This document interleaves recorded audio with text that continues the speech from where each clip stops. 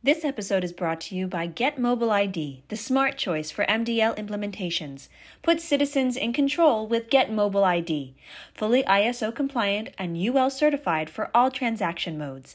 Learn more at getgroupna.com. Welcome to AAMVAcast, bringing news, information, and expertise to the AAMVA community, now celebrating our 90th anniversary. Here's your host, Ian Grossman. Enjoy the show. Welcome back, everyone. This week, I'm joined by Jay Pedersen. Jay is an independent consultant working with a number of our members in the DMV community about the issue of contact centers. And I'm chatting with him because we are here in St. Louis at the Contact Center Pop-Up Classroom. Jay, welcome to the AAMVAcast. Yeah, thank you, Ian. Glad to be here. So, your background in contact center, working with customers, you largely in the private sector. Sometime in the last year or two or three, you could tell me. All of a sudden, something hits the radar that says, "Oh, the DMV community is talking about this." Yes. So just to give you a little bit on my background, so I come with over 30 years of experience in the IT industry. I've been with the likes of some of the big ones like Hewlett-Packard, Compaq Computer, AT&T, Sun Microsystems. Most recently, though, Cisco Systems. Okay. And that was really my gig in the last 16 years. Then just when COVID started, I kind of thought, hey, this is a good time to kind of branch off on my own. Yeah, put out your shingle. Yeah, so I kind of branched off on my own and realized almost immediately that there was a big need in the California DMV, which is where I first got connected. Steve Gordon, who is the director there, we are old colleagues from Cisco, and he had some areas where he said, look, Jay, could really use your help. And that's how I got started in this with all that. So when he called and said, hey, I really need your help, there's things we've done in the past I think would translate to the public sector. Initial reaction, no, government's too different, it's a different animal, or, oh, this could be an interesting connection. Well, what I did was I asked him, I said, hey, tell me why you think I would be a good fit. Mm-hmm. And he said, well, look, when we're dealing with the public, it really is dealing like with consumers. And the work and experience that you did with Linksys, as an example, I managed the Linksys business services organization for over 7 years. And he said, it's a lot of similarities in that, and the operating efficiencies and the things that you did to put customer measurement systems in place, things like that, we could really use that help. Mm-hmm.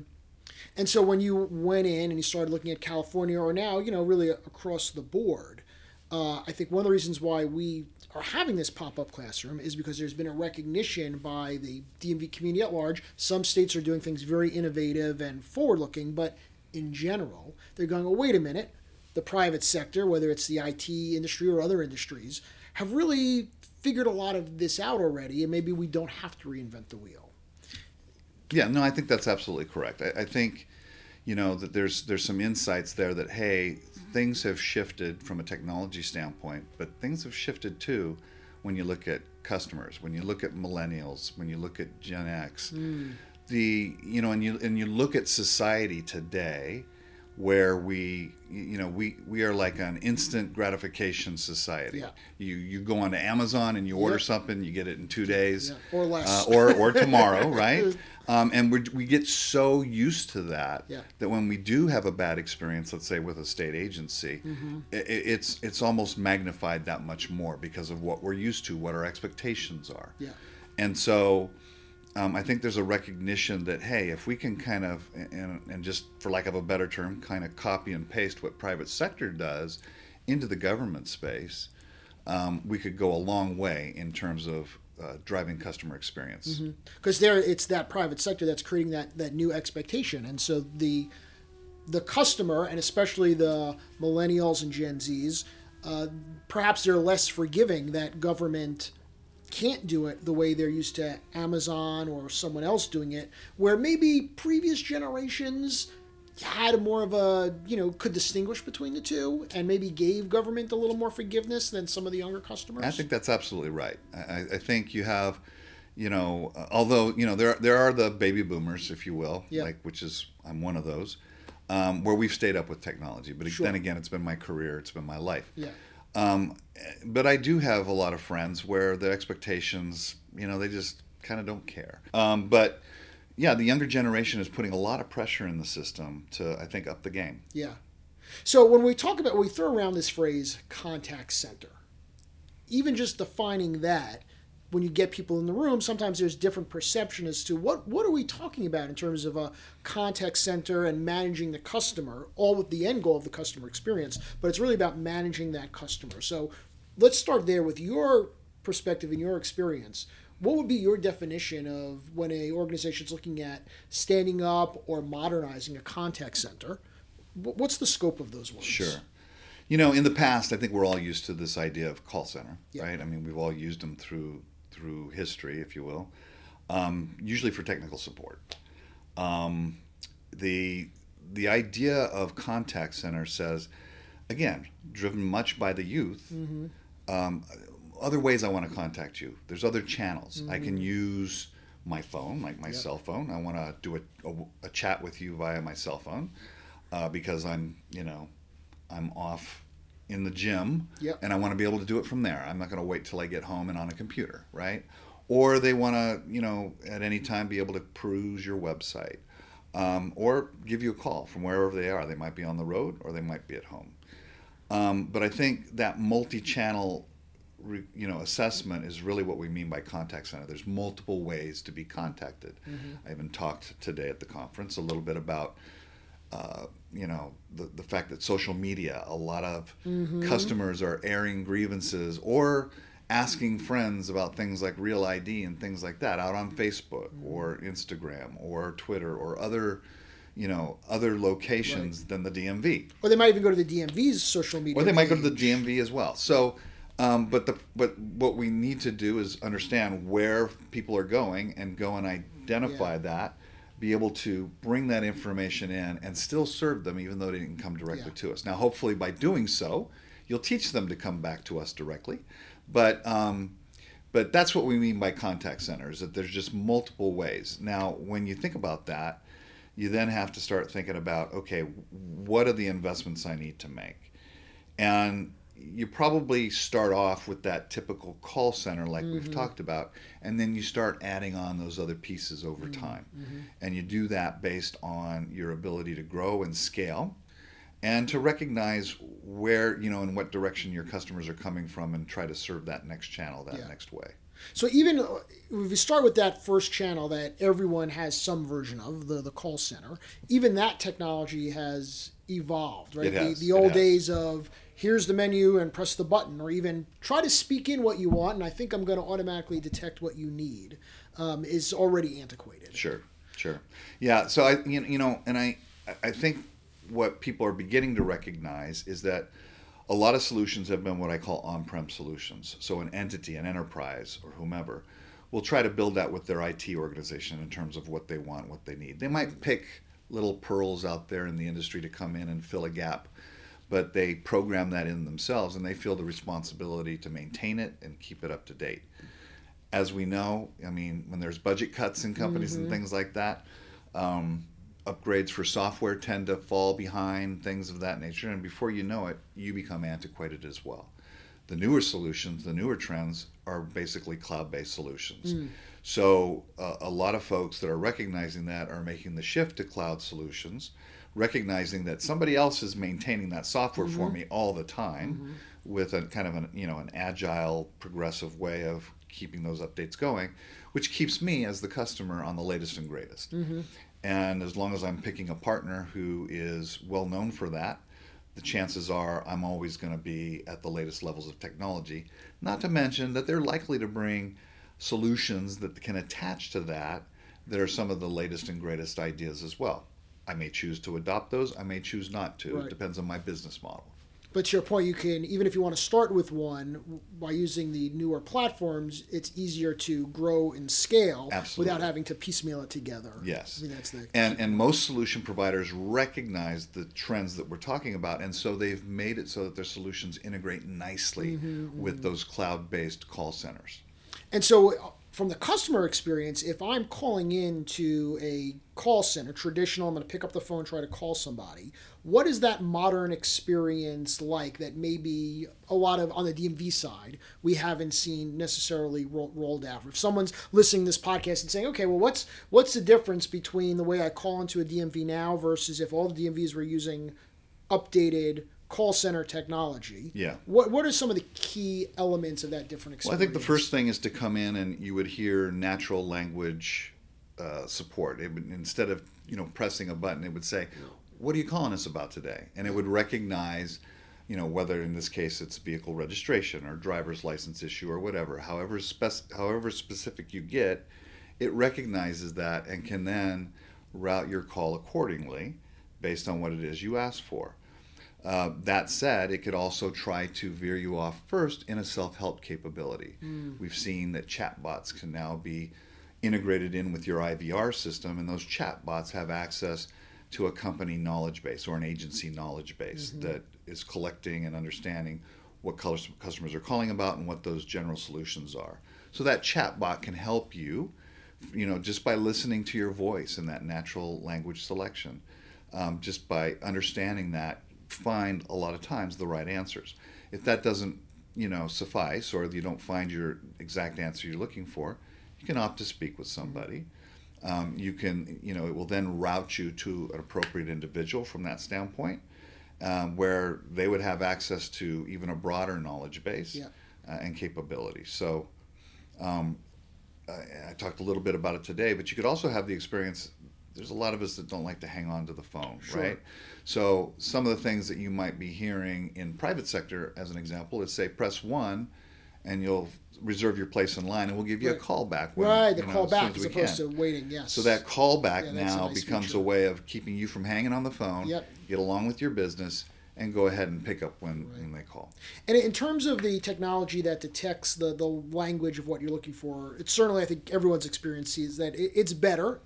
It can actually detect what you're listening for. But across sectors, are you seeing people being patient going through that chance, or are people just getting on the phone going, agent, to try to bypass it? I just want to talk to somebody and move forward. Are there any trends in that space? Interestingly, what I have watched, like, for example, with the California DMV, one of the things that I've seen there is roughly half of the people who call them opt for self-service. And they go ahead and they are able to take care of their situation via that self-service mechanism. The other half opt to move and speak to an agent. Now, there's a small percentage, probably about 20%, that choose to just completely bypass the self-service because they want to talk to an agent. They just want to get and I think that's an important mechanism.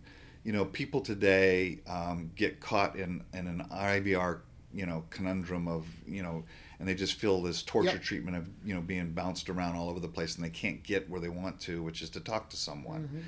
And I think you need to have that fallout mechanism to provide the best customer experience. And you need to tell the customer up front what that fallout mechanism is. You mentioned chatbots. So you're referring to chatbots in that example as more of a behind-the-scenes technology than what I think most people think about chatbots, which is that little box that pops up anytime you go to any website. Right. Hi, I'm Susie. What can I do to help you today? So tell me a little bit more about the difference between chatbot as a behind-the-curtain technology versus what I think most people would be familiar with, which is that box that pops up everywhere. From a technology standpoint, they're really pretty much the same. Okay, so for example, in the California DMV today, the chatbot that they use on the website is the same chatbot that they use integrated with the IVR. It's just like the man behind the curtain. You're not seeing it, and it's not texting to you. Instead, it's being done through a natural language support and recognizing your voice as you would like if you were talking to Alexa or Google Home or something of that nature. So it's that natural language interaction that's occurring at that point versus what you see on the web. Yeah. Now, one of the features that a lot of places have, and it's Ian's personal favorite way to interact with customer contact these days, is the live chat. Give me a live person. I want to talk to somebody because, like everybody, my needs Yes. are unique and not unlike anything else, right? Which, of course, is not true. But, Yeah. You feel that way. You feel that way, yeah. And so I still want a live person, but I don't want to be caught up on the phone because I can multitask. So let me chat with a live agent. Okay. How is that fitting into what you're seeing in general trends in contact center, and then specifically on the government side? Yeah, so I see live chat is being adopted in favor, quite frankly, of email a lot. Yeah. And one of the reasons for that is because live chat provides you with that back and forth immediacy, whereas email is one way, right? So you send an email, hopefully it gets answered properly, but you may not have phrased your question exactly with what you meant, or it just depends on, exactly what you're asking about. So you may get an email back in 24 hours, doesn't completely answer it, now you got to send another one. So this could take days before you get an answer to your solution. So there's been this shift I've seen to live chat in favor of that.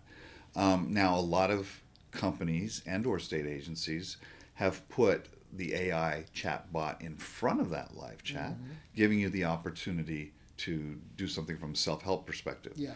That said, the best practices tell you right up front, just type the word agent if you need to talk to a live agent right away, and we'll move you to live chat. Right.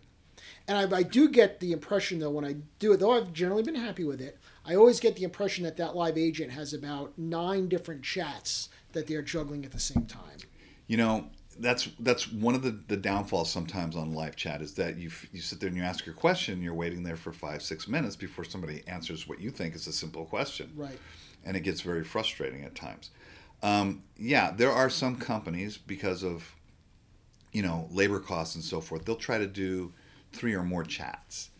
Again, what I have found to be kind of the best practice from that standpoint to ensure that there's not a big delay is no more than 2 chats. Okay.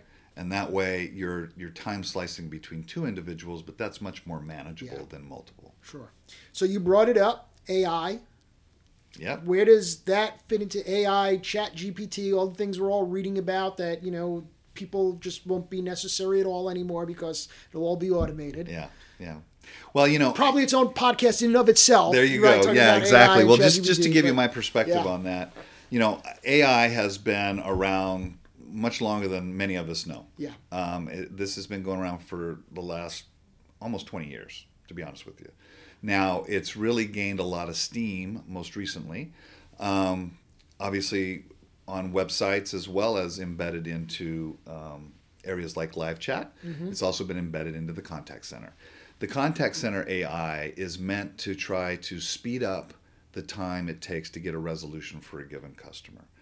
And it's working quite nicely when it's coupled with the traditional phone service as well. And let me explain. There is technology today that can listen to that call, and while you're taking that call and it hears what the customer is asking for, it's already off working and trying to find that information and put it in front of the agent so that the agent can answer them without having to go do a physical search themselves. And so that AI technology, again, really it's not perfect, and I think it will always have its place coupled with the capabilities of a live individual. Will it completely get rid of the need for live support? I don't, not anytime soon, let me put it that way. And I think there's just too many intricacies, too many variables that come into play as to why you wouldn't want to do that. Not to mention, people who have over-rotated in that area in the past, they find their customer experience scores and satisfaction scores dropping. So it's about learning how to harness it as a tool for the live agent as opposed to replacing Exactly. the live agent. Absolutely. It's there to complement, not to replace. Yeah. And so when we hear this phrase, Chat GPT, we've not brought it up on any of the AAMVAcast podcasts, give everybody the 30-second, poor man's understanding of what that is. Well, in its purity, ChatGPT just has a way of knowing everything. Okay, so that's the simplest way I can explain it. It has gone out and has looked at the entire internet, of which I think we had a stat of where 14% of what it has is Wikipedia based. Wow. Everything else comes from all other places. The challenge you obviously have with that is that the internet has some bad stuff on it too, right? So it's not necessarily always correct. Now, it has algorithms that go and look at and try to discern fact from fiction by checking it in other places as well, right? So it bounces ideas or facts. It kind of does its fact checks by doing that bouncing around before it determines, okay, this is what's going on, right? And I think so it has a ton of capability in terms of the knowledge that it has. Turning it around now and trying to harness it for very specific solutions, let's say a state-run DMV contact center, I think that's a few years off because there's a lot of overhead in trying to sift through the world's internet, and you'd want to parse that down to only relevant data for that type of a solution. So. We've talked a lot about the outlets and the channels in terms of how to interact with the customer. But the other side of the contact center is managing the customer. A lot of agencies have spent the last decade modernizing their systems to have a very customer-focused file. So rather than your driver's license information be over here, your vehicle for somewhere else, really having a centralized, what's everything I need to know about this individual person in my system? How is that leveraged in a contact center environment where an agent's able to interact with somebody who might be calling about a vehicle question, but now that as a contact center agent, I know who this person is there something there that then further, improves the customer experience? Yeah, absolutely. Even with, I think, an organization like the DMV. Yeah. I mean, obviously with an enterprise where you've bought products and things, they want to keep you as a loyal customer, and they want to build a relationship with you. Right. I think in the past within DMV, we've looked at everything just as a transaction. But if you do exactly what you say, which is now if I have information, which I think North Carolina calls it my garage, that are all my cars and my my driver's license and my addresses that are registered and what dates my fees are going to be due and when I have to renew my driver's license and all these things about me. And when are the last times I called and what things did I call about? If you have all that in one place, typically within a CRM, a customer relationship management system, you now understand that 360 view of your customer, and it really does help you to support them when they call in. Say, for example, they're calling in about their registration on a car. Well, you can turn around and say, by the way, your driver's license expires in August. You're eligible in March to go ahead and, set up a renewal on that. And from what I see right now, you'll probably be able to do an auto renewal without having to come into the office. Providing information like that is going to be very beneficial. Now you're proactively telling the customer what other things are going on with their, quote, account and their DMV assets, and that's a better customer experience overall. You've now built a relationship with them instead of just managing things at a transaction level. Now, devil's advocate, though, on doing that, and I'm curious, having come primarily from the private sector to now looking at the government space. The private sector, your motivation, of course, is you want a loyal return customer who's going to buy more stuff from you and not your competitor. In the DMV space, there is no competitor. You have to go to the DMV to do these certain transactions. And so your perspective on why a DMV would even want to be motivated to improve the customer experience, other than just wanting to do the right thing, unlike the private sector that's being driven by, well, we want that return customer, we want to beat our competitor. What's your impression of what's driving state government agencies to want to be better in this space? Well, I think, the citizens of our United States, as I mentioned before, but particularly with the youth, the game is being upped. The expectations are being upped. I think from the state government's perspective, they begin to see and realize the efficiencies that come with having such things in place. If now they can know more about a given citizen and all their assets associated within a given department like the DMV, it makes them that much more efficient as well. Oftentimes when they're treating, a single customer that has 3 cars in their household and 2 driver's licenses in the household, that now has, 3, 4, 5 5 different, quote, DMV assets to deal with, they treat that like 5 different customers. But if you could turn around and say, no, that's 2 customers at one household, and better understand that, that's much more efficient from their standpoint as well. Good. So what has most surprised you, not having previously worked in a government space so much, but having that private sector background? What are the things that have surprised you about how state governments approach their business and are tackling these challenges? I think one of the most surprising things for me has been, quite frankly, the procurement processes. I think they're very limited in how they can go to market. They're almost required to have some sort of a third-party go-between integrator in order to take advantage of some of the bigger solutions from some of the bigger providers. And I think that's a limitation that creates unnecessary cost in the equation. You know, whenever you bring a middleman into play, I think that, you know, that's an inefficiency. What I'd like to see the state government do is broaden their procurement opportunities and allow for more direct relationships with, you know, competitive players that make it easier, you know, in the way that they go out with RFP processes, and not necessarily have to have a VAR or a third-party integrator in between. So that's one of the things that has surprised me. Okay. For those jurisdictions that are listening that are maybe on the earlier phases, aren't as far along as, say, California or some other states where we know are already doing things, you mentioned start simple with one channel. But even before that, talking about all this, the modernization, the new technology procurements can sound a little bit overwhelming. What's that first bite of the apple? How do they start this journey?